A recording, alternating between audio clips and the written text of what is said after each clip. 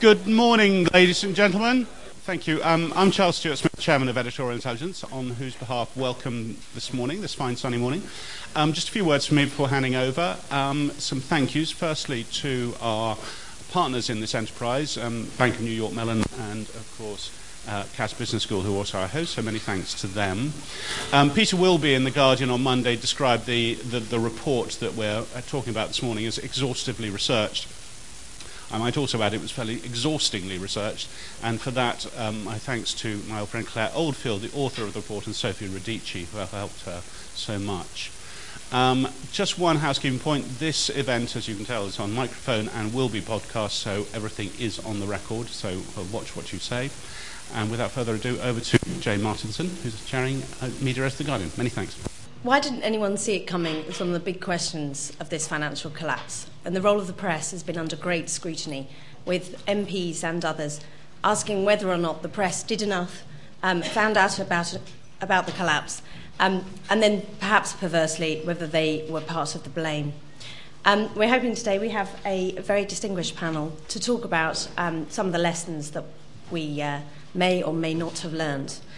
To start off, we have Anthony Grayling, Professor of Philosophy at Birkbeck College, University of London, and a Fellow of St Anne's College.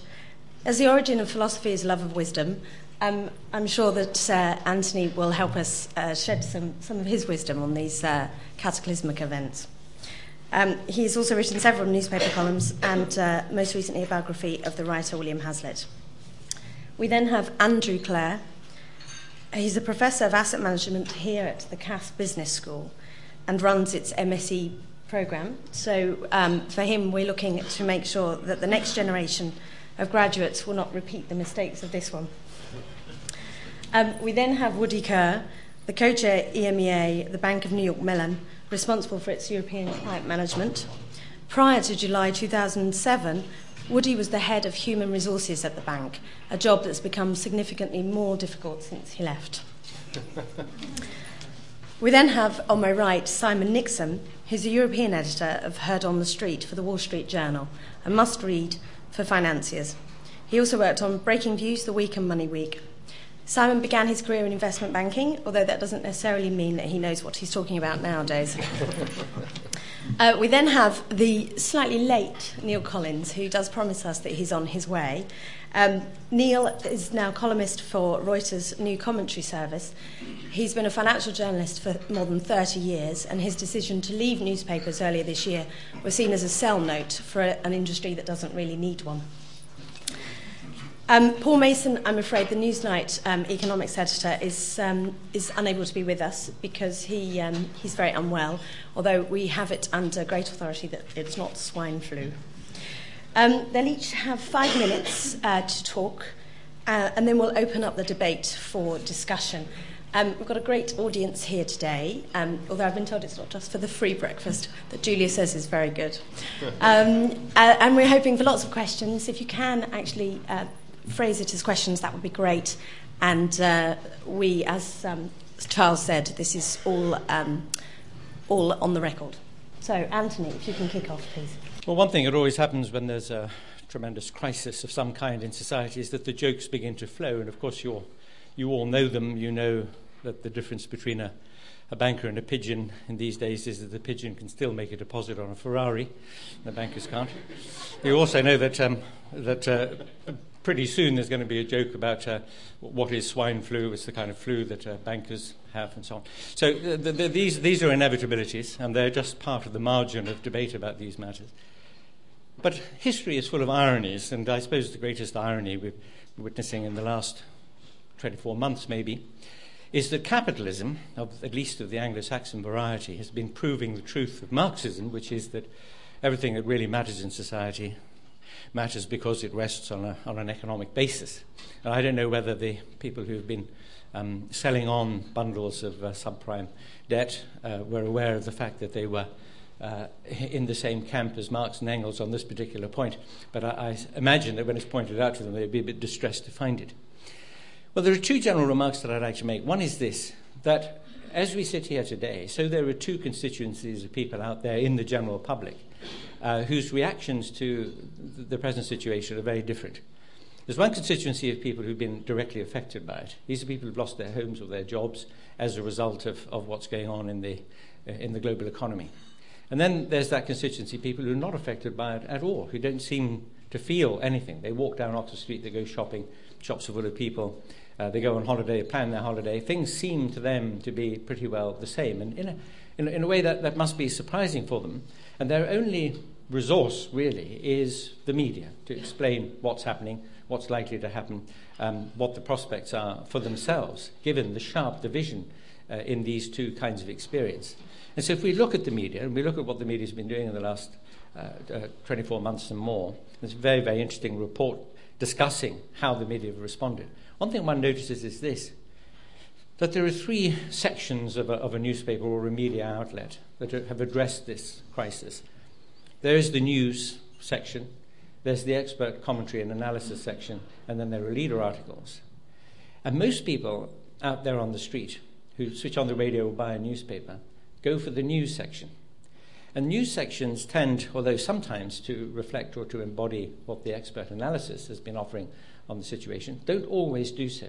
And there is an imperative, and we see it happening again right now before our eyes, to dramatize situations, to focus on single issues, like, for example, the swine flu outbreak at the moment, to talk a bit about salient aspects of a crisis. So people get in the news part of their news broadcasts and newspapers a somewhat over-dramatized, somewhat overheated, and somewhat selective picture of what's happening out there.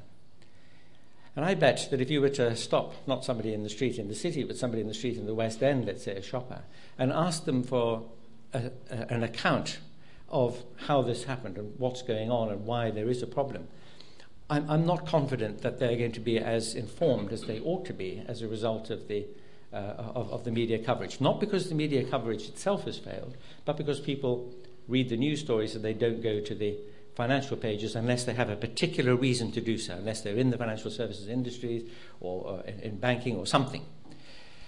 So the question, has the media informed the public, educated them, made them understand the well springs of what's happened here? The jury is somewhat out on that. Partly, I think, because we're still in the middle of it. We don't quite know how long it's going to go on for. We don't know whether all the measures that have been taken by governments around the world are really going to work. But I was dismayed by the media coverage of the budget. Now, I'm not holding any brief for this government or the budget that they've produced, but I noticed that the media coverage of the budget tended to take the tone that the government was responsible for what's happening in the country, that it was because, I mean, in part they're right, of course, about deregulation and the rest and the management of the economy over the last decade or more, but as if the problem that people are facing, if they are facing problems, was more directly attributable to government decisions over the last decade than it was to global factors. And that's an illustration of how tendentious sometimes coverage can be. And when it is tendentious, of course, it does less well in informing, which is one very, very important task that the media have. So the reaction that I have is to the whole picture that has been painted by the media, the degree of success to which it's painted a picture accurate enough, deep enough for the population as a whole, not just the expert part of the population, but whether that's worked and been a success story for the media. I think, to some extent, from my point of view, the jury is a little bit out on that. Why? And I end on this note because, after all, my day job is as a teacher of philosophy, so we pride ourselves on thinking about moral concepts and the rest. We always straighten our backs and start talking about ethics. But there is, of course, an ethical dimension to this, an ethical social dimension to this. The thought of a single individual who's lost a job, whose family is affected by it, whose mortgage is at risk, and so on, it is a very serious matter. If you get down to the individual level and you think about it, it's a very, very serious matter. And so decisions taken, things done, gambling, activities performed by bankers 2 years ago, 5 years ago, has an impact on individuals. And so there is a deep ethical dimension here. And what one is waiting to see is not the pack of hounds going after one banker, Fred Goodwin or somebody, blame one individual, but a really serious understanding of how this happened, how it was allowed to go so far, and what we're going to do, which doesn't, kill the golden goose, but on the other hand does infuse into practice, behaviour, structures, institutions in places like Wall Street and the City sufficient degree of responsibility so that more stability and more safety, in a way, for the little man, for the individual, can be assured. That's what we're waiting to hear now. We're going to look for serious discussion in the media that could lead and encourage and inform a public debate about that matter, because now, of course, it's the future that matters. Andrew. Thank you. Well, first of all, thank you to Editorial Intelligence for inviting me to talk and take part of the panel today. I read the report last night. It's a very interesting report. It's a very thought-provoking aspects in the report. There was one comment from Robert Peston, Mr. Credit Crunch, which I thought was quite interesting. He says that, I think he said something like, this is the most important financial event of his life or his career.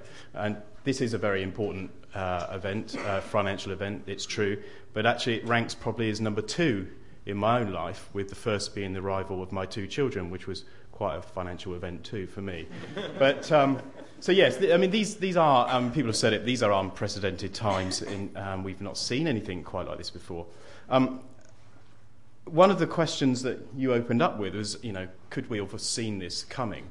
Well, I think there are plenty of as economists and journalists who did see aspects of this problem and told us about them plenty of times. For example, it's been fairly obvious to most UK economists that the UK housing market has been hopelessly overvalued for some time, and we all knew it was going to end in tears. The media played some role in pumping up that bubble. I've lost count of the number of television programmes there were about how you could make millions of pounds by buying and selling homes. The media played a role in pumping up that house price bubble. There's no doubt about it. There's also plenty of economists and journalists who also pointed out that the imbalances in the global economy, by which I mean that large trade deficits in the US and surpluses in China, etc., would have to be unwound at some stage. There was some point in time in the future where Americans would have to stop spending more than they earn, and that was going to be painful. I think what nobody really saw, and I think Willem Bouter mentioned this, I think this week or last week in the FT, was that nobody really expected significant, sizable, sophisticated financial institutions to suffer the sort of liquidity crisis that you see in small, less developed economies. And that was the shock to the system, really, this entire collapse in confidence amongst bankers. Could we have foreseen that? Well, it's very difficult for anyone, really, outside of that industry and outside of those particular the products that were involved in that crisis of confidence, to have known what was going on. I think that really is what took us all by surprise. The fact that bankers who, for the last 5-10 years, have been telling us how intelligent and how clever they are and how these financial products are going to change everyone's lives, etc. It turned out that they didn't understand them, and I don't think you can blame anyone in the media for not realising that these guys didn't understand what they were doing. This was all going on behind closed doors. However, it's not that we didn't foresee a crisis. Certainly, like I said, some journalists, some economists certainly foresaw problems coming. I certainly thought we were headed for a recession in the UK at some time. I didn't think it would be this severe, but then I didn't, like most people, forecast the sort of collapse in confidence within the banking sector. However, once it broke, I think the media did play a very important role in explaining the situation to ordinary people. To such an extent, I was walking through Regent's Park with my 9-year-old daughter, I think about 6 or 7 weeks ago, and she just sort of turned to me and said, "Daddy, is the credit crunch affecting you?" And I thought, well, this... I said, "No, it's okay, just go back to riding your bike or whatever. You're 9, forget it." I think the media have played an incredible role in sort of explaining it. Nobody knew what outside of the world of economics, really, nobody knew what quantitative easing was, or really even what a credit crunch was. A credit crunch is the widespread, indiscriminate withdrawal of credit, regardless of credit worthiness, and that's effectively what we've seen over the last 2 years or so. And the media have played an important role in that. However, have the media made it worse than it could have been? Possibly. It's at the margin, I think that is possible. I mean, I remember as an economist at Legal & General in the last global recession, various journalists used to ring me up quite regularly to say, the US is going into recession, Germany's about to head into its second recession. Don't you think the UK is going to go into recession? And I kept telling them, no, I didn't think it was. I thought the policy response in the UK was sufficient to mean that we wouldn't experience a recession. But they didn't seem to want to hear that. What they wanted me to say was the R word, and I refused to say it. Well, I mean, I guess to some extent you've got to be careful what you wish for. And we've got the R word in spades now. So I think at the margin, the media possibly have put a kind of spin on it, it's frightened some people. But I think it's really marginal, to be honest. Would the crisis have happened if you hadn't reported anything about the credit crunch? Yes. You did not affect the way bankers behaved over the last year or so. They were not affected by what they were reading in newspapers. They were affected by a realisation of their own effective stupidity. That's what really brought it home to them. So the media, I think, have played an important role, largely in terms of educating us with respect to this. But I do think that perhaps you could look on the brighter side occasionally. I know you're normally pilloried for saying things like that. But going back to your point, I suspect, and please don't report this because it just scare people, I suspect unemployment in the UK could well be heading for above 10%. Don't tell anyone, please. I think there's two awful aspects about that. First of all, that UB40 might release that awful 1 in 10 song. Please, God, don't let them do that. But the other one is that the headlines will be 1 in 10 people unemployed in Britain, and you'll go to some specific story about some poor couple in the northeast of England who blah, blah, blah, lost their house, etc., that sort of thing. Another headline could be 90% of people still employed. 90% of people will remain employed throughout this entire crisis. And I think that just paints a very obvious different picture. It doesn't change the situation, but on the other hand, it may well play a small role in dragging us out of this current crisis. And then finally, on the point about, I'm worried about talking about ethics, given that you're sat next to me. I'm an ethical individual. Okay, I hope I'm an ethical individual. I mean, I do think it's quite clear that people did behave unethically. And I think on the whole, they thought their micro unethical decisions wouldn't make much difference. I think it's probably it. But of course, if you all act in that unethical way, it ends up as being a very big problem. What can universities do about it? Well, certainly universities can point out to people and to our students, what is and isn't unethical behaviour. But to be honest, I think deep down, we all know that anyway. And I think the worry is that unethical people will nearly always behave unethically, no matter how much you tell them about, the need to act ethically.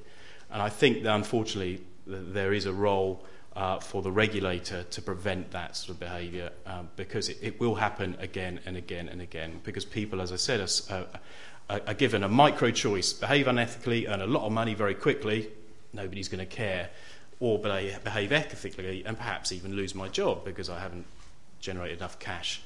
And when you scale that up, unfortunately, that's where you get to the situation we are today. So I think that's all I have to say on this point. I don't know any good jokes, so I won't even attempt it. You might think it's somewhat brave of me sitting here as the only banker in a room full of journalists and commentators and educators. Well, you're right. It is brave of me. We at the Bank of New York Mellon were very pleased to participate in this important project with Cass Business School and, of course, editorial intelligence. And kudos really to Claire Oldfield for a terrific final product, and also to Julia for her leadership. We wanted to sponsor the project because we thought it was looking at this question from a very kind of an interesting lens, and there was something we could learn from the output. And I should probably take just a moment to tell you a bit about who we are. We were founded 225 years ago by Alexander Hamilton, the first Secretary of the Treasury and arguably the father of the the capital markets really in the United States. Today the Bank of New York Mellon is engaged really in two basic businesses. We manage money for institutions and for individuals, and we service securities. We don't do retail. We don't make mortgage loans. We don't make subprime loans. We don't do credit cards. And we're also not an investment bank. Our bread and butter is providing critical services to investors and issuers of securities globally, and we do it in a very big way. Just as an example, we're the world's largest custodian of securities with over $19 trillion in securities under custody and administration throughout the world. As I look at the role of the informed kind of commentariat, I think that they have been key to the understanding of what we've seen in the last couple of years through this financial global meltdown. And I think the commentariat has, in aggregate, done an excellent job of raising the issues, examining the themes, educating the wider population, but also, I think, informing market participants, those on the inside. And I think with respect to, I think it's a good point that you raised about media coverage and the headlines. I think glass half empty stories sell better than glass half full stories, but we can come back to that. And then finally, I think the commentariat plays an important role in holding to account those responsible across the system, whether it's market participants, regulators, politicians, individuals, borrowers, etc. I don't think that to the extent that the commentariat didn't get it all right, didn't predict everything that happened is bad thing, or it's to be unexpected. Nobody has a crystal ball. And I think, as Andrew points out, there were many red flags raised in recent years. I think there was some really excellent media coverage. I have to say, as I kind of prepared myself for this morning, looking back, doing some research, I found a piece in The Economist back in 2002, which I thought was particularly notable, where they've said a housing bubble is more dangerous than a stock market bubble because it is associated with more debt. A steep fall in house prices would harm the global economy far more than a slump in share prices. Very prescient stuff 7 years ago. My view is that the role of the commentariat now should be to kind of dispassionately and rigorously analyze what's going on, how we're responding to the crisis, act as kind of an independent auditor, if you will, in holding those who are trying to fix these problems to account and making sure that we're moving forward responsibly and in a forward-thinking way. Just kind of reflecting on what I've seen in the coverage of the crisis, I think there are some very interesting issues that come out, and this is from my role as somebody who's sitting there on the train in the morning with my FT and other newspapers getting ready for the day. But I think it's been fascinating to see how kind of new ways of communication have really been brought to the fore throughout this period, particularly in the blogosphere. And really, truly at a time of profound change in the way people are accessing information. And certainly people in this room are probably far more steeped in this than I am. But I read the other day that just in recent months, 5 major newspaper companies in the United States have filed for bankruptcy. And these are companies that control such kind of age-old names in the newspaper world in the U.S. as the Chicago Tribune, the Philadelphia Inquirer, the Chicago Sun-Times, the Minneapolis Star-Tribune. I mean, there have been stories about the Boston Globe, the San Francisco Chronicle. Circulation rates are plummeting in the U.S. Advertising spending is kind of off the cliff, if you will. And people are accessing their news now online, where it's real time, where it's plentiful, and most importantly, it's free. And maybe that's a topic for another debate. I think what's interesting about the internet and blogs, though, is it presents the commentariat, who we're talking about today, with incredible opportunities to distribute more in-depth analysis to those who seek it. where there's not the constraints of a physical newspaper. There's probably a different kind of deadline pressure. It's real time. It also provides them with a global platform that an individual newspaper might not provide, which I think is very interesting. And somebody mentioned Robert Peston. My colleagues back in New York might not know Robert Peston from his work on radio or on television, but they certainly, lots of them know who Robert Peston is because of his blogs. And I think that the blog has played a very key role in all this, and I think has a lot of good to do for the system, because it also changes the dialogue. It establishes a dialogue between the writer and the reader. The medium becomes a dialogue, which is very, very powerful stuff. And as an aside, if you look at today, there are a lot of articles in newspapers about marking the first 100 days of the Obama administration. The Obama campaign, the Obama people understood the power of the internet and blogs extremely well. And I think that's a very interesting issue. At any rate, I moved here in August of 2007, arguably at the top of the market. I can assure you that with respect to real estate it was, as we were walking around London with our mouths agape, trying to find a place to live. But I've seen some very interesting differences, and I'm kind of conclude on this, in the way coverage works here versus back in the States. You know, Americans, as you know, are television junkies. I think there is more of a newspaper culture here in the UK, and increasingly in the States, you know, informed opinion is coming out of cable and broadcast news. And we have this, huge infrastructure that's developed kind of during the bull market years with, the CNBCs and the CNNs, Bloombergs, Fox. And that's where Americans go for a lot of their information. And that's where a lot of this informed opinion is coming out. But interestingly, and that being said, I see that the market research firm Instat reports now that 33% of Americans report watching television while being on the computer at the same time. And with respect to men in certain age categories, it's more than 50%.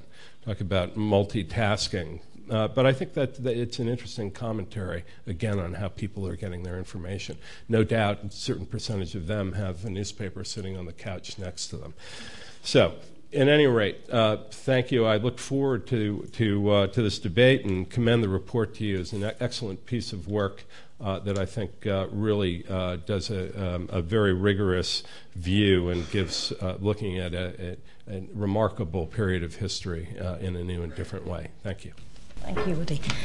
Simon and then Neil, if you could keep it to 5 minutes each. Thanks very much. Yes, I agree. I think it's a very interesting piece of work, and what I like about it best is it acknowledges that business journalism, financial journalism matters. I'm just very glad that my own stuff hasn't been forensically analysed in this report, because it might have made rather painful reading. I think the issue, should journalists have seen it coming? Well, I think the answer is that the financial press saw a financial crisis, or saw bubbles everywhere for decades. It's kind of what the financial press does, is spot bubbles. And so I seem to remember that I think about the first piece of financial journalism I wrote about 10 years ago was, is the UK housing market overheated? The answer was inevitably yes. And I think the problem was that everyone expected the financial crisis to break when the dot-com bubble burst. And then it didn't. And then the financial crisis didn't melt down. Well, probably expected it to break down when the LTCM crisis in 1998, and then of the dot-com bubble. I think by 2006, 2007, the contrarian thing almost in the press to do was to try and work out why the world hadn't ended. And trying to understand why what seems to be so obviously a bubble in the credit markets, why the massive trade imbalances hadn't led to what everyone assumed should have happened. So I think that the financial press was trying to explore all these issues, and if they didn't find the answer, if they didn't actually predict that the financial system would melt down, it was because, I suppose, to see the whole picture, you had to see so many different things that you'd had to have understood the US housing market, you'd had to understand bank regulation, bank accounting, you needed to understand the CDOs, the CLOs. I mean, to try and picture all the pieces of the puzzle for a jobbing journalist in 2007 was an incredibly difficult task. And I think lots of people got different bits of it, and I think the financial press did pretty well. I suppose the wider issue, though, is, therefore comes out of that is the financial press really very influential? And I suppose, although I understand Anthony Grayling clearly thinks that it is, despite working as a financial journalist, I wonder if he's right. No one seemed to pay a blind bit of attention when people were warning that the UK housing market was overheating, or that PIC toggles were bound to end in disaster or that the private equity market had clearly, must have been lost leave of its senses if it was prepared to pay, borrow up to 10 times EBITDA to buy Sainsbury's or whatever. I mean, clearly the financial press wasn't very influential in the run-up to the bubble. So the idea that the financial press has suddenly become incredibly influential now that things have gone wrong, and that we're somehow spooking the markets into recession, I think is equally wrong. If anything, I think the financial press, its biggest crime was an element of self-censorship throughout the crisis, as it tried to avoid being unduly alarmist or making itself absurd. In fact, probably the more accurate analysis was taking place outside of the mainstream media, on the blogs, where people felt less constrained. And so that then poses another interesting question, I think, which perhaps this report maybe is a subject for another report, which is where the really influential bits of the financial press are, or where the really influential financial journalism is taking place.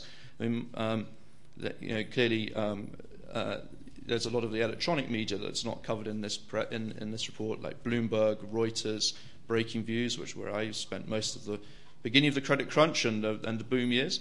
And obviously the new media, and I suspect that in terms of the real influence, that in the financial system anyway, that probably the real influence is there. In terms of the mainstream media, I mean, clearly they are a factor, though. They have become a factor since the crisis broke. That the commentariat that is analysed in this report has become increasingly a factor. As a financial journalist looking at the financial system, one has to bear in mind, because of the way in which the politicians who are now calling the shots can be so easily swayed by tides of public opinion. But even there, I think one has to exercise a note of caution. I mean, if the media was really as influential as people sometimes think, then Fred Goodwin would no longer have a pension. Harriet Harman would have introduced a one-line bill to the House of Commons stripping him of it. So perhaps it's a good thing that the press isn't quite as influential as we sometimes like to think we are. I just want to make a comment, though, from a couple of observations on being a sort of journalist still covering the credit crunch now, and what it's like. I mean, one of the things I find interesting looking back at reading this report and thinking about my job over the last year and a half is thinking how our perspectives changed. I remember when, August the 9th, 2007, when the BNP Paribas funds broke up. I mean, it was quite clear to everyone on that day that this was a truly seismic moment. I mean, I remember just, going home that day after writing about 3 articles and being on the phone for 12 hours, that this was a momentous moment. And but I think that in those months that followed after that, I mean, it would be interesting to do a word search on all the commentary that came out then, and see how much the word moral hazard appeared in the early stage of the crisis versus how much it appears now. In the early days of the crisis, we were obsessed by moral hazard. Should we bail out? Should Northern Rock have been allowed to fail? Should it have been nationalised? Should the Bank of England be allowed to take junk for collateral?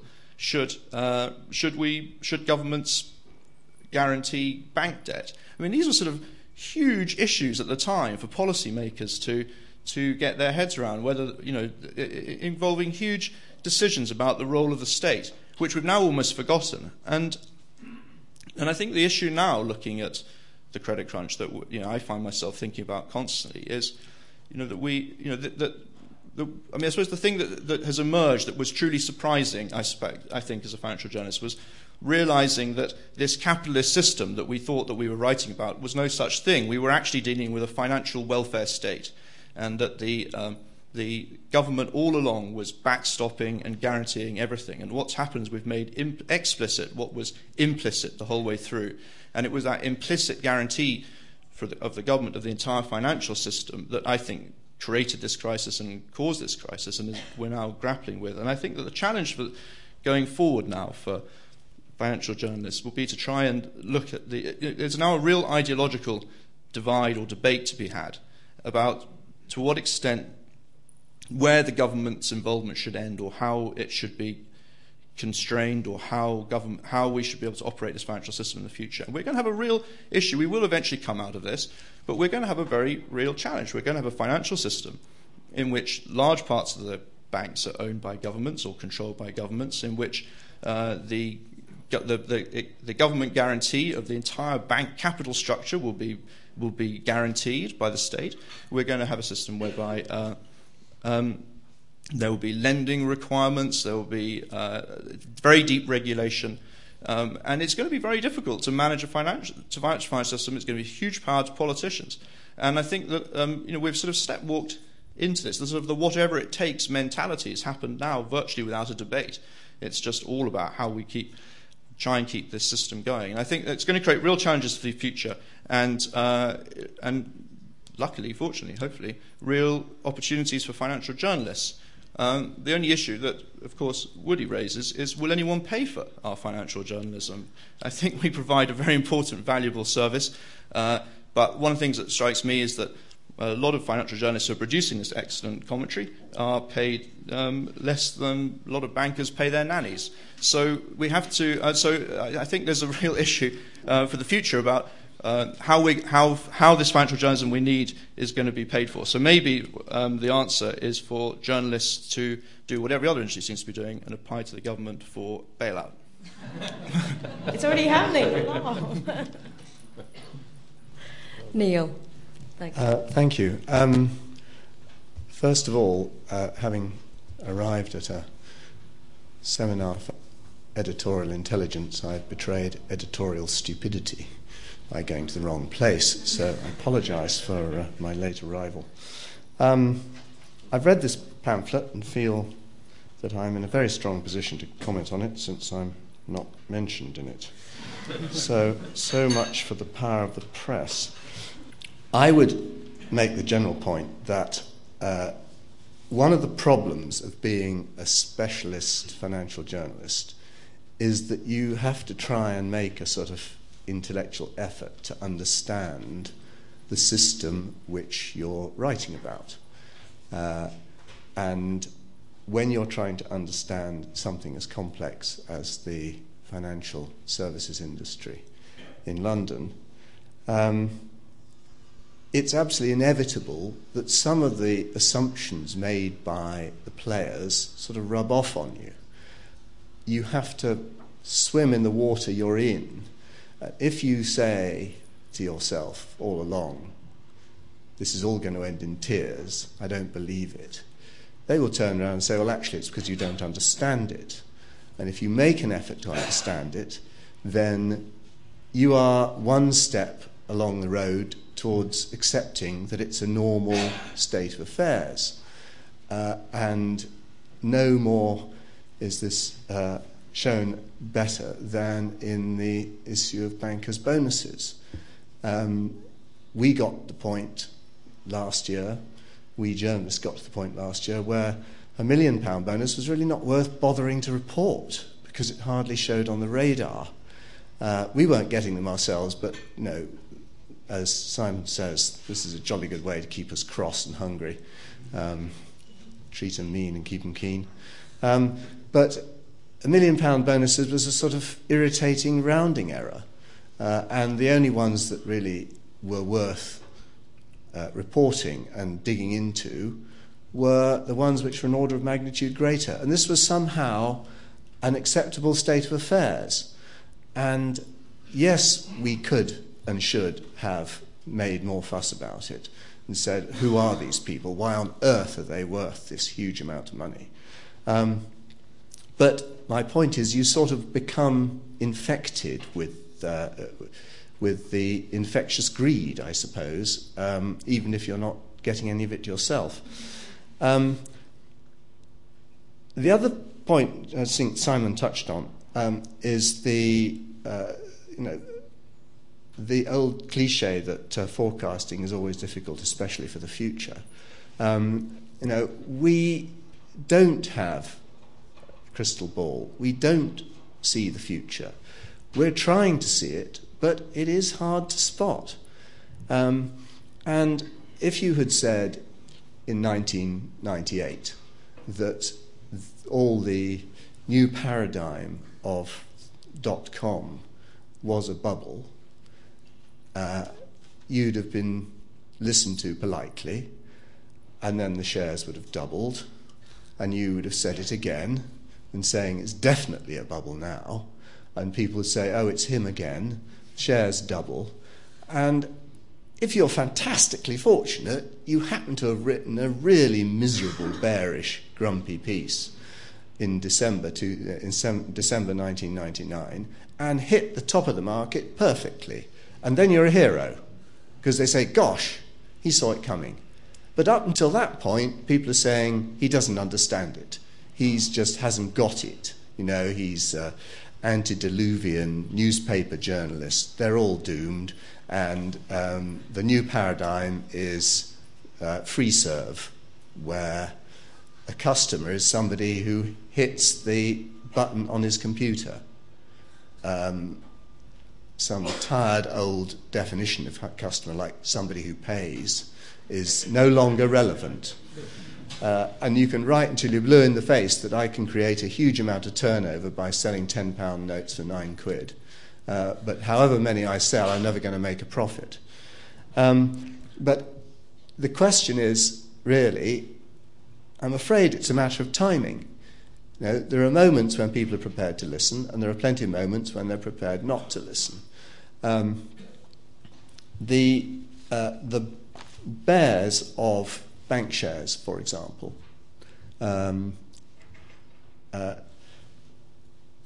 were working out that the balance sheets of the banks were unsustainable in 2006, 2005. And some of them were selling bank shares short, and because they were convinced that a disaster was going to, or not a disaster, they were convinced that the prices were far too high and there were real problems ahead. I don't think anybody saw the scale of the disaster. The short sellers, of course, were widely pilloried, but actually, if you try short selling, it's not easy. The position of the short seller, it's a bleak and lonely place to be. And the short sellers, having to borrow the stock and roll it over and get it wrong month after month, quarter after quarter, had to wait an awfully long time for them to be proved right. And a lot of them actually cut their positions because they thought they'd missed something that everybody else could see, and they were wrong. And I think this sort of reflects the world we're in. I'd just like to make the point about the position of journalists. I don't know whether you've all seen State of Play, the sort of follow-up to All the President's Men, with the journalist as hero. I remember going to see All the President's Men and laughing at places in the movie, and every now, scattered through the audience, there were other people who'd laugh, and they were obviously journalists. I went to see State of Play, and there were some very funny in-jokes for journalists, and I laughed, and nobody else was laughing. It's a sort of indication of the sort of decline, I think, of journalism generally. It is a paean of praise for print journalism, And it's great to watch if you're a journalist. It cheers you up no end.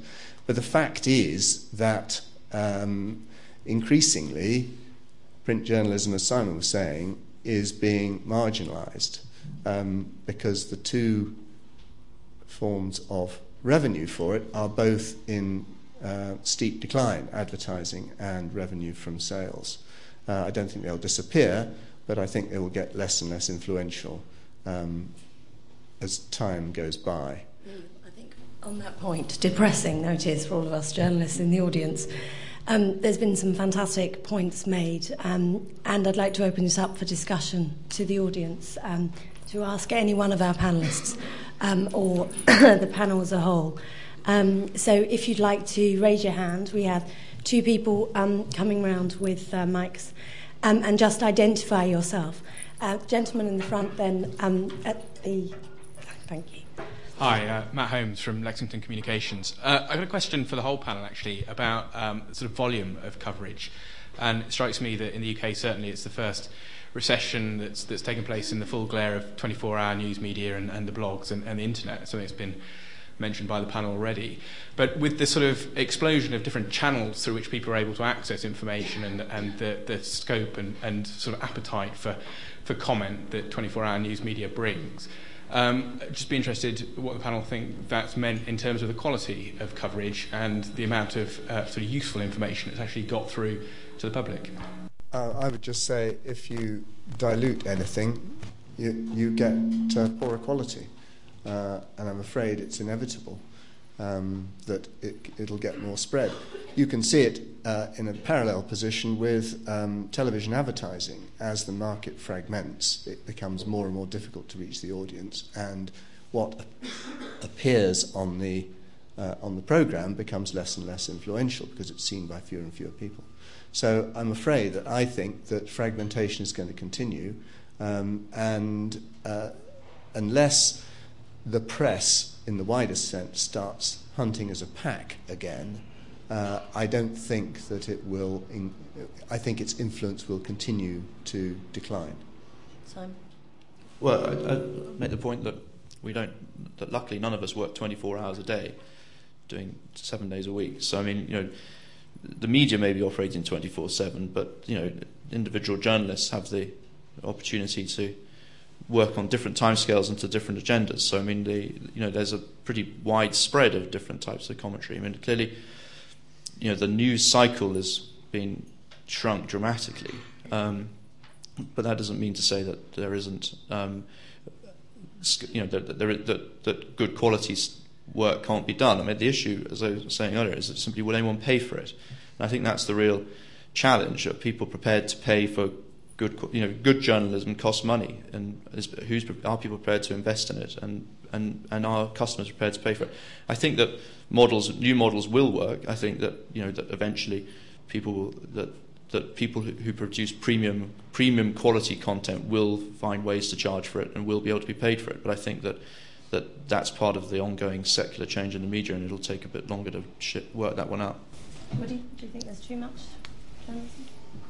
No, I don't think there's too much journalism. I think it varies in quality, certainly. I think the fragmentation point is a good one. That being said, for those who look, there's incredible knowledge on the accessible in a way that it wasn't before, and that inevitably, I think, benefits us all. But I think we're kind of at a time of great change, and certainly that will continue to develop. But the course of the development is incredible. And there are some content providers who've been successful at charging for content. I know the journal has. But that's probably for a different day and a different session. I think with three journalists on the panel, we're getting lots of questions about how we fund ourselves in the future. But Anthony, this point about the amount. Yeah, the aspect of the volume point that is concerning is this: that if I recur to that distinction I drew between the news aspect and the expert analysis aspects, and most people out there, the city people are going to be looking only or mainly at the news thing and not going to the financial pages. And now the news cycle is driven by what's most recent, what new angle, what new person, what new little bit of information has come out. And consequently, with the 24-hour large volume, many media outlet tsunami of new, quote-unquote, new news about this, you get the result is a rather confusing picture. Confusing, diluted, I think is exactly the right word for it. A lot of repetition, but in different disguises. And in the end, the sheer amount of noise and static that results is in fact counterproductive. I agree. I'm not a big fan of 24-hour news. I don't need to know when Jay Goody's funeral car has reached the corner of Old Kent Road any more than I need to know, what the FTSE's done over the last 3 minutes, to be honest. I think the stretching out of those news programmes, particularly on the television, has diluted the content dramatically, and I think we could do far less of it, really. Nikki Edwards, the Law Society. This question is firstly for Professor Grayling, picking up on his point, which was also reflected in the report, about the role of the media and the commentariat in explaining to people how we got here, but also what the way out of this situation is.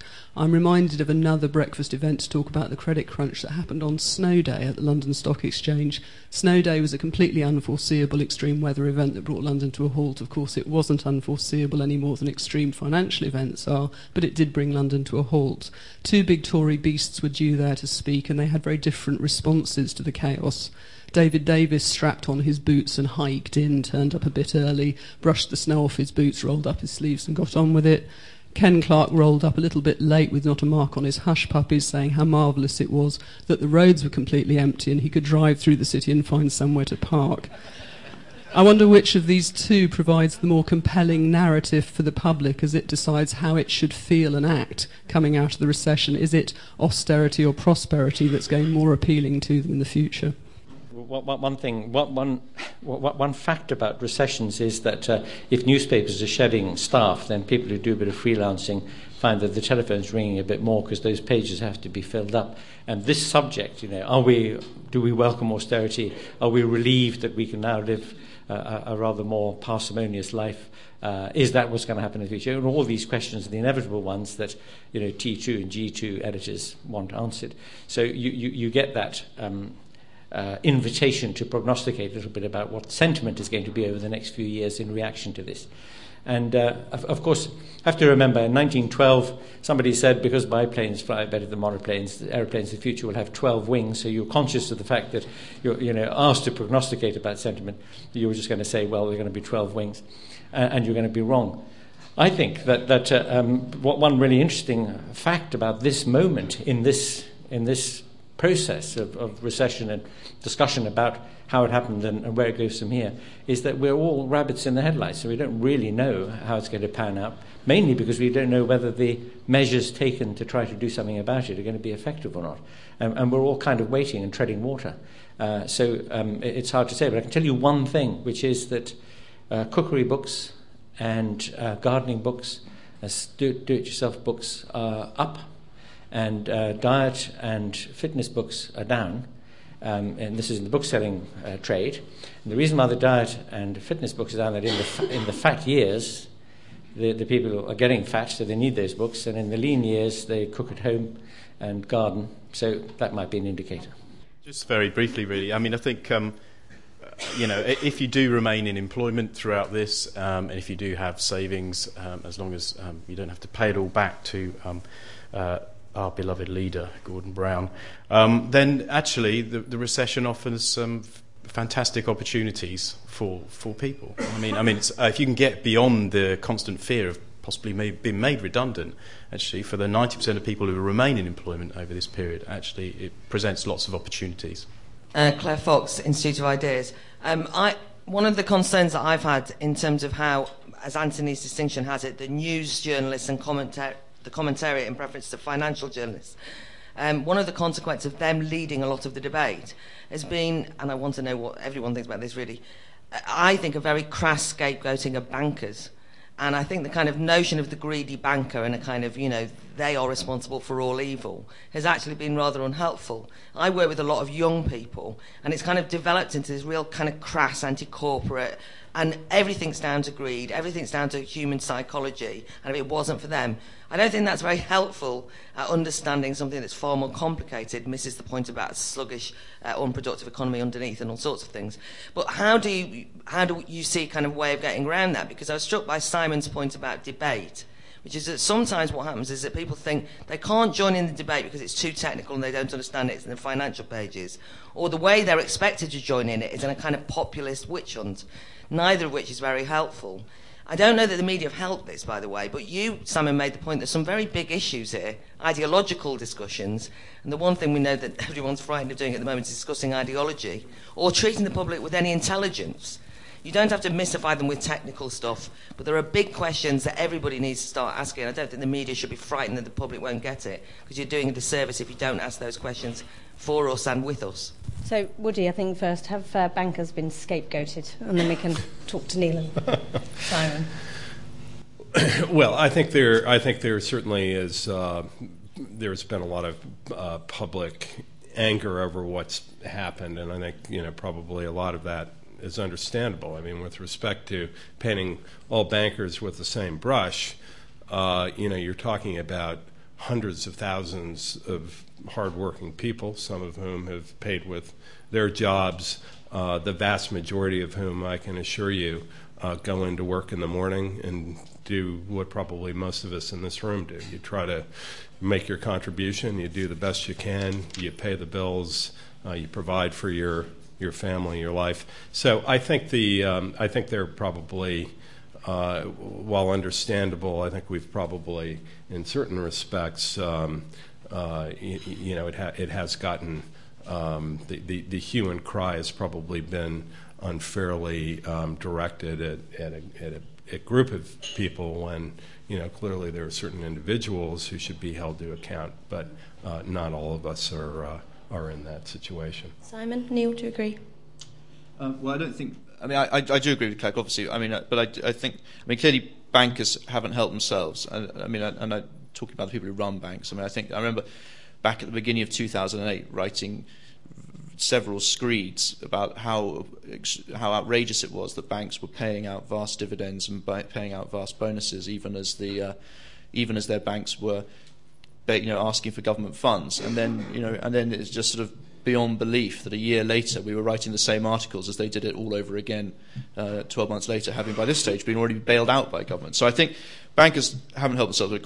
Clearly it's completely absurd to tar all bankers with the brush, and I think that the scapegoat has been not helpful. But can I just make one point, which is that as I said earlier, I do think there is an important debate going on. I'm more worried actually about the media coming out of this recession than actually going in. I think the media did, as I said, a pretty good job before and during the recession. I'm more worried that the media's great virtue is skepticism and challenging the conventional wisdom. And what worries me slightly is that there's a new conventional wisdom developing about the way the world should be post-recession, or the way that the sort of post-recession world, and that journalists, having been on the whole quite bolshy about the capitalism in the run-up, will now be sort of rather easily accept what I think is a potentially quite frightening and certainly not very positive-looking future. And I think actually that I'd be more worried about journalists not challenging the current conventional wisdom. Yeah, do you agree?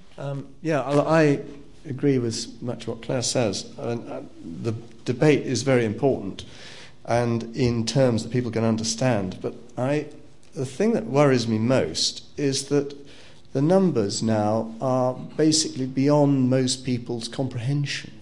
They can't really grasp the difference between 1 billion and 1 trillion. They are huge numbers, and I don't think that the man in the street, has any comprehension of what's coming down the track. And he can look at the chart, if he's very sophisticated, of the public sector borrowing, and since it is so unprecedented, certainly in peacetime, the sort of sacrifices and efforts required to get back to balance are too horrible to think about. And I think that is the biggest challenge that we face. And if we can get that across, to people, if the commentariat can get that across to people, then we will be doing everyone a service for the medium term. Thanks. Peter? Peter York. Fred Goodwin's press book. How was that procured? Over what period of time? What was said? What sorts of values and assumptions were being endorsed there?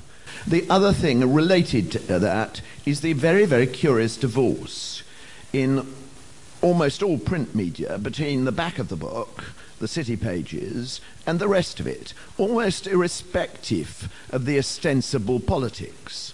You might as, people who wrote city pages might as well have been writing the tulip pages. I think that mic is still playing up. I mean, Anthony, you made the point about the difference between news and comment. And Andrew, if you'd like a point, and I'm sure Neil would have something to say about that as well. Well, I think the implication of the question is in fact a very interesting one, because the heroes, the supermen of the financial industry were praised, admired, talk about the bonuses that were paid, that they were reported in tones of awe, and they meant to reflect some success. The fact that the city and banking in general was such a golden egg laying goose was something to be admired and applauded. And to some extent, of course, that's dead right. I mean, if you look at the proportion of GDP provided by the city and the increase in the figure over the last couple of decades, it's been pretty striking. But I've noticed something apropos of this, which is because I sometimes do business ethics, things for companies and for business schools, and I've noticed a growth of interest in business ethics over the last decade or 15 years. At exactly the same time as actual practices in at least some sectors of the industry have been going in the opposite direction. And I've often wondered whether this was some kind of fig leaf activity. But that would be a misleading picture, because, for example, in the extraction industries, you think of big oil companies and mining companies who've been trying very, very hard to clean up their act and present themselves as much more responsible and to do very responsible things, especially in developing countries when they go in there. And they concentrate a lot on questions of good practice, good behaviour, good citizenship, good ethics. And that has been a very positive thing. So it seemed to me that on the whole, as consciousness of probity, social responsibility, corporate responsibility, big buzzword, as all that has risen, it has been a kind of shadow of some, at least, of what's been happening in short-termism and people realizing that they were dealing with dodgy products and yet making a profit out of it. That I'll be gone, you'll be gone culture, let's package this up, sell it on fast, make a quick buck, and it doesn't matter what's going to happen in the future, has certainly been there. But we now see the results of what's happened with the global recession on the one hand, and on the other hand, this much greater consciousness of the fact that the values that have been operative there have been under discussion in this last couple of decades, as people have been conscious of the fact that the impact that the financial world has on the rest of the world is so great that it goes well into debates about what you admire, what people you admire, what you think their values ought to be, and what values in general ought to be. Just go back onto that point in terms of someone to look into what financial journalists were saying about not just the Sir Freds of the world, but also the business practices. I've actually got, I think it's a very important question. I've got a PhD student starting shortly who'll be looking at just that. Not just at what the journalists were saying, but at what the financial analysts were saying in the investment banks. And because I suspect that a vast majority of their reports were incredibly biased. Because if you write a nasty story about Sir Fred and RBS, then your particular investment bank is unlikely to get a slice of their next M&A deal. What we really, really need, and we kind of went halfway down this track in 2001, 2002. We need proper independent research of these companies, and we need journalists to have access to that research, and which isn't tainted by the investment bank corporate desires. In defence of Fred Goodwin, he pulled off a transformational deal when RBS bought NatWest. NatWest was a really pretty bad bank, and it did transform the business. So his reputation was not built on nothing. It was built on an extremely brave and very well executed deal. We overdid it later, I agree, but it wasn't built on sand. Now, I'm already been given the signs to wrap up. So these two gentlemen wanted to ask a question, and Tracy, me here as well. And I think we're going to have very sort of targeted and shorter answers from this really interesting debate. Nico MacDonald, I write about innovation and media. It's an observation on Anthony's original comment about the one-sided coverage in the media. I've worked in the media in the technology side for 20 years, and I observed the lack of reflection on the transformations that actually happen in the media sector around electronic and then online publishing, around questions like productivity, innovation, new models of working, and industry transformation. And I wonder the extent that the media sector doesn't reflect on its own transformation, how much it can understand what's happening in the economy more generally beyond, say, the financial press. And I also wonder to what extent the media can reflect on what's happening when there are no credible political alternatives to what's going on. Do we actually need to have a real opposition with a real alternative to what's going on in order to be able to talk about this in a more profound way? And finally, to Simon and Neil, I thought you were rather defensive about the role of financial journalism, and I think Neil's comment about people not understanding numbers is slightly missing the point. There are qualitative, not quantitative issues we need to address. And I think some commentators who addressed these questions, and William Keegan's been mentioned, but another is Martin Wolf in the Financial Times, and his book, it's just published on Fixing Global Finance, looks at the transfer of power, both economic and political, to the East, which is a fascinating question I think ordinary people can engage in. And Samuel Britton made an observation early on in this crisis in the FT, where he talked about it being a logical absurdity there should exist unsatisfied wants side by side with idle workers willing to supply them. Now that's a very profound, simple question that everybody can understand and everyone can see the irony behind that. I haven't seen that question well answered in most of the media, financial or otherwise. Stop you there for the sort of other people that really want to ask a question. In fact, there are two questions there, one for Anthony, one to Simon and Neil. It's John Purcell here. One of the aspects of this report that I most enjoyed was looking back on the predictions people made, particularly in the first half of 2007, and seeing who was right and who was wrong. Bearing that in mind, and I know you're going to enjoy this panel, could you tell us how long this is going to last, how bad it's going to be, how we're going to get out of it? Right. Anthony, I think I might pick on you there. I could say that your first question is a good question, and your answer to your question is, I don't know. But just to expand very, very briefly on your question about the self-awareness of the press, well, I mean, what's happening here at this very moment in this room is a very good example of the press being self-aware about it. I think it's a good moment. Another 18 months, 12% unemployment, and an awful lot of money splashed out. And actually, going back to... Sorry, please do. I mean, actually, there is a very simple way to make £1 trillion meaningful to people, and that's just divide it per head of population. Just say everyone now is on the hook for 20 grand or whatever it is, if I've done my maths right. I understand what £20,000 feels like, kind of, but not 1 trillion, as you say.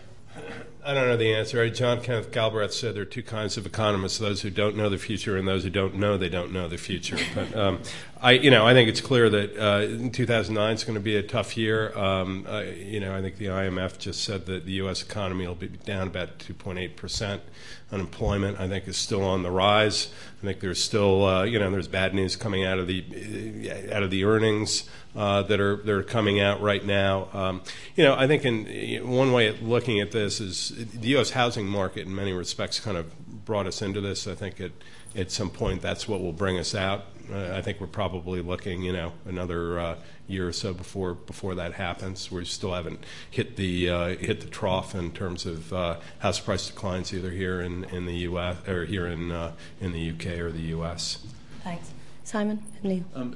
The answer to the question about the futures, I obviously just don't know either, and I don't think that that's really I don't really feel that's the important thing for us to be trying to say how long it's going to last. And I think that all we can do is just try to analyse what the risks are, what the probabilities are, what the factors that might influence things are, and try and connect some of the dots.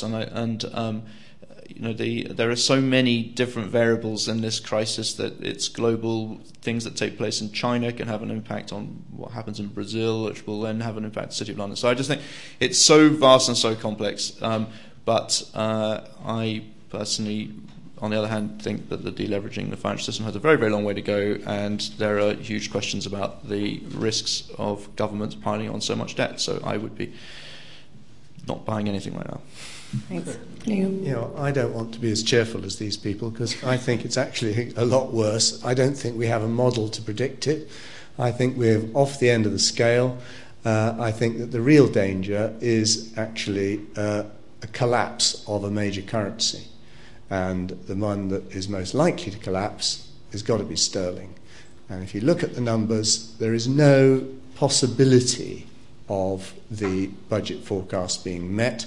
Even if they were, I don't believe people will stand for a decade of austerity. Something will break. And I think first it'll be the gilts market, and then it'll be the currency. Tracy Corrigan from The Telegraph. Professor Grayling, you were saying that you don't think that telling people what's right and wrong helps to fix ethics. And I think one worrying element is that there's every sign at the moment that banking profits are coming back, that banks such as Barclays and Goldman are doing everything they can to either get or stay out of government ownership, precisely in order so that they can carry on paying very big bonuses. And it doesn't seem to me that there's any plan really to improve the ethical environment in banks. How should that be done? I think that's not quite right, because I do think that there's been a sort of shock to the system on that front too. And I've noticed it just recently. We've always thought that those of us who've been interested in talking about trying to infuse a sense of responsible behaviour in financial institutions on a personal level, among the people who are actually involved, and especially among people who are leading teams in those environments, that if you try and do it top down, if you get an email from your boss saying this is the following 5 points of mission statement and this is how we're going to behave ethically, that doesn't work. But what's happened now with people losing jobs and people being very insecure about the future is that they've begun to think about how you do it, as it were, from the bottom up, how you think much more about what kind of institution you want to be an employee of, and how you would like to see it behaving. Having the very uncomfortable spectacle of seeing your chairman or your CEO explaining why things have gone so badly wrong on the telly is not a good feeling for somebody who's in a company. And so I get the sense, at any rate, but it's just anecdotal, that there's a lot more reflection on this, and it may very well be that there's a kind of change of sentiment about ethics, about ethical behaviour, and about the sort of micro decisions that people make in companies, more prepared to do the ethical thing rather than the unethical thing because of it. But as I say, that's just anecdotal. Actually, while we're waiting, Mitt is going to ask, I'm going to be cheeky and ask one chair question, which is what can be done about changing what we've talked about as sort of the social and ethical fabric being changed by, for 20 years, everybody saying, well, this is the right way to do things, and we all just gaily carry on. Is that just human nature, or is there something that could change? Well, I think it really is a question of sentiment, of insight, of how people feel about things. If you've been working in a bank and things have been going very well in the boom economy, you feel a little bit sealed off from the rest of the community, except in the sense that you're conscious that you're doing much better than other people in the economy are, because you're getting bigger bonuses and so forth. Now, however, people are seeing the impact in the real world, that the effect on real lives out there in the rest of the economy, and it feeds back in. There is a kind of feedback loop there. So I wouldn't be surprised to see, again, the dangerous prognostication, but I wouldn't be surprised to see a change of sentiment in that respect, how people behave, what kinds of choices they feel able to make, that it's legitimate or justified to make in the practice of their business lives. It wouldn't surprise me to see some diffusion of ideas about ethics. Claire will know that ideas are extremely potent things, and when out of a great debate, a tumultuous debate like this one, there arises things to be discussed. We go back to the point made earlier about moral hazard, about the responsibility of people taking a good look at the consequences of their behaviour and having to pay for it, and not being given the big safety net of state backing and so on. That kind of thing will come back into focus as we go forward, thinking about a regulatory framework and what we say to people who come to business schools like this one about how they will practice when they go out there into the big world. I'm fairly optimistic about it, because I think it will have make a change to the way people feel about what they do in this line of work. Mihir Bose. This is for Neil Collins. Not so much a question, Neil, a more reflection. I'm intrigued you are so pessimistic about business journalism, because it seems to me this has been a golden age of reporting for financial journalism. First of all, it's broken down the great class divide we've had in this country between the city press and the business press. I mean, if you talk in America about city journalists, they mean the people who report the city. You know, they don't understand the word city being business. And you will recall, Neil, we've discussed this before, 20 years ago, when they used to talk about the Friday night drop, when the PR man came on Friday night and told the city journalist, you know, ramp up the share. And no, you never did that, of course, but, you know, many city journalists, you know, gleefully wrote about city prices, knowing that they could, you know, pocket their money and their readers could pocket money. And this crisis, and we've also been brought up on the great Dominic Harrod and Peter Jay. Peter Jay famously only used to broadcast for two people, one of whom would understand him and the other one wouldn't. And you know, and this story has been broken, if you like, by my colleague, the great Robert Peston. He's got his bad side as an Arsenal supporter. But apart from that, Arsenal season ticket holder, worse than that. But apart from that, you know, the business and financial journalists, while there might be deficiencies in the way they reported it, that division has gone. And I think they have tried their best, and they have taken the front page, and they have come out, wouldn't you say, out of the kindergarten, and, you know, no longer been the back pages, which they've often been in British journalism. Glimmer of hope, Neil. Do you agree? Well, it has been. I mean, we've had a golden age of financial journalism, no doubt about it. But I'm not convinced. You know, having had, I think the first volume of work might be called "How Journalists Think." The second volume might be called "How Journalists Eat." I think on that note, unless Julia tells me I've gone on. No, I haven't. I think, obviously, the future may be bleak, both for the financial system and, indeed, us journalists. But there have been rays of optimism raised today, not least the very, very interesting points made by our panel and, indeed, by all of you. So the last thing to do is just to raise a hand for the panellists and, indeed, for the audience. Thank you.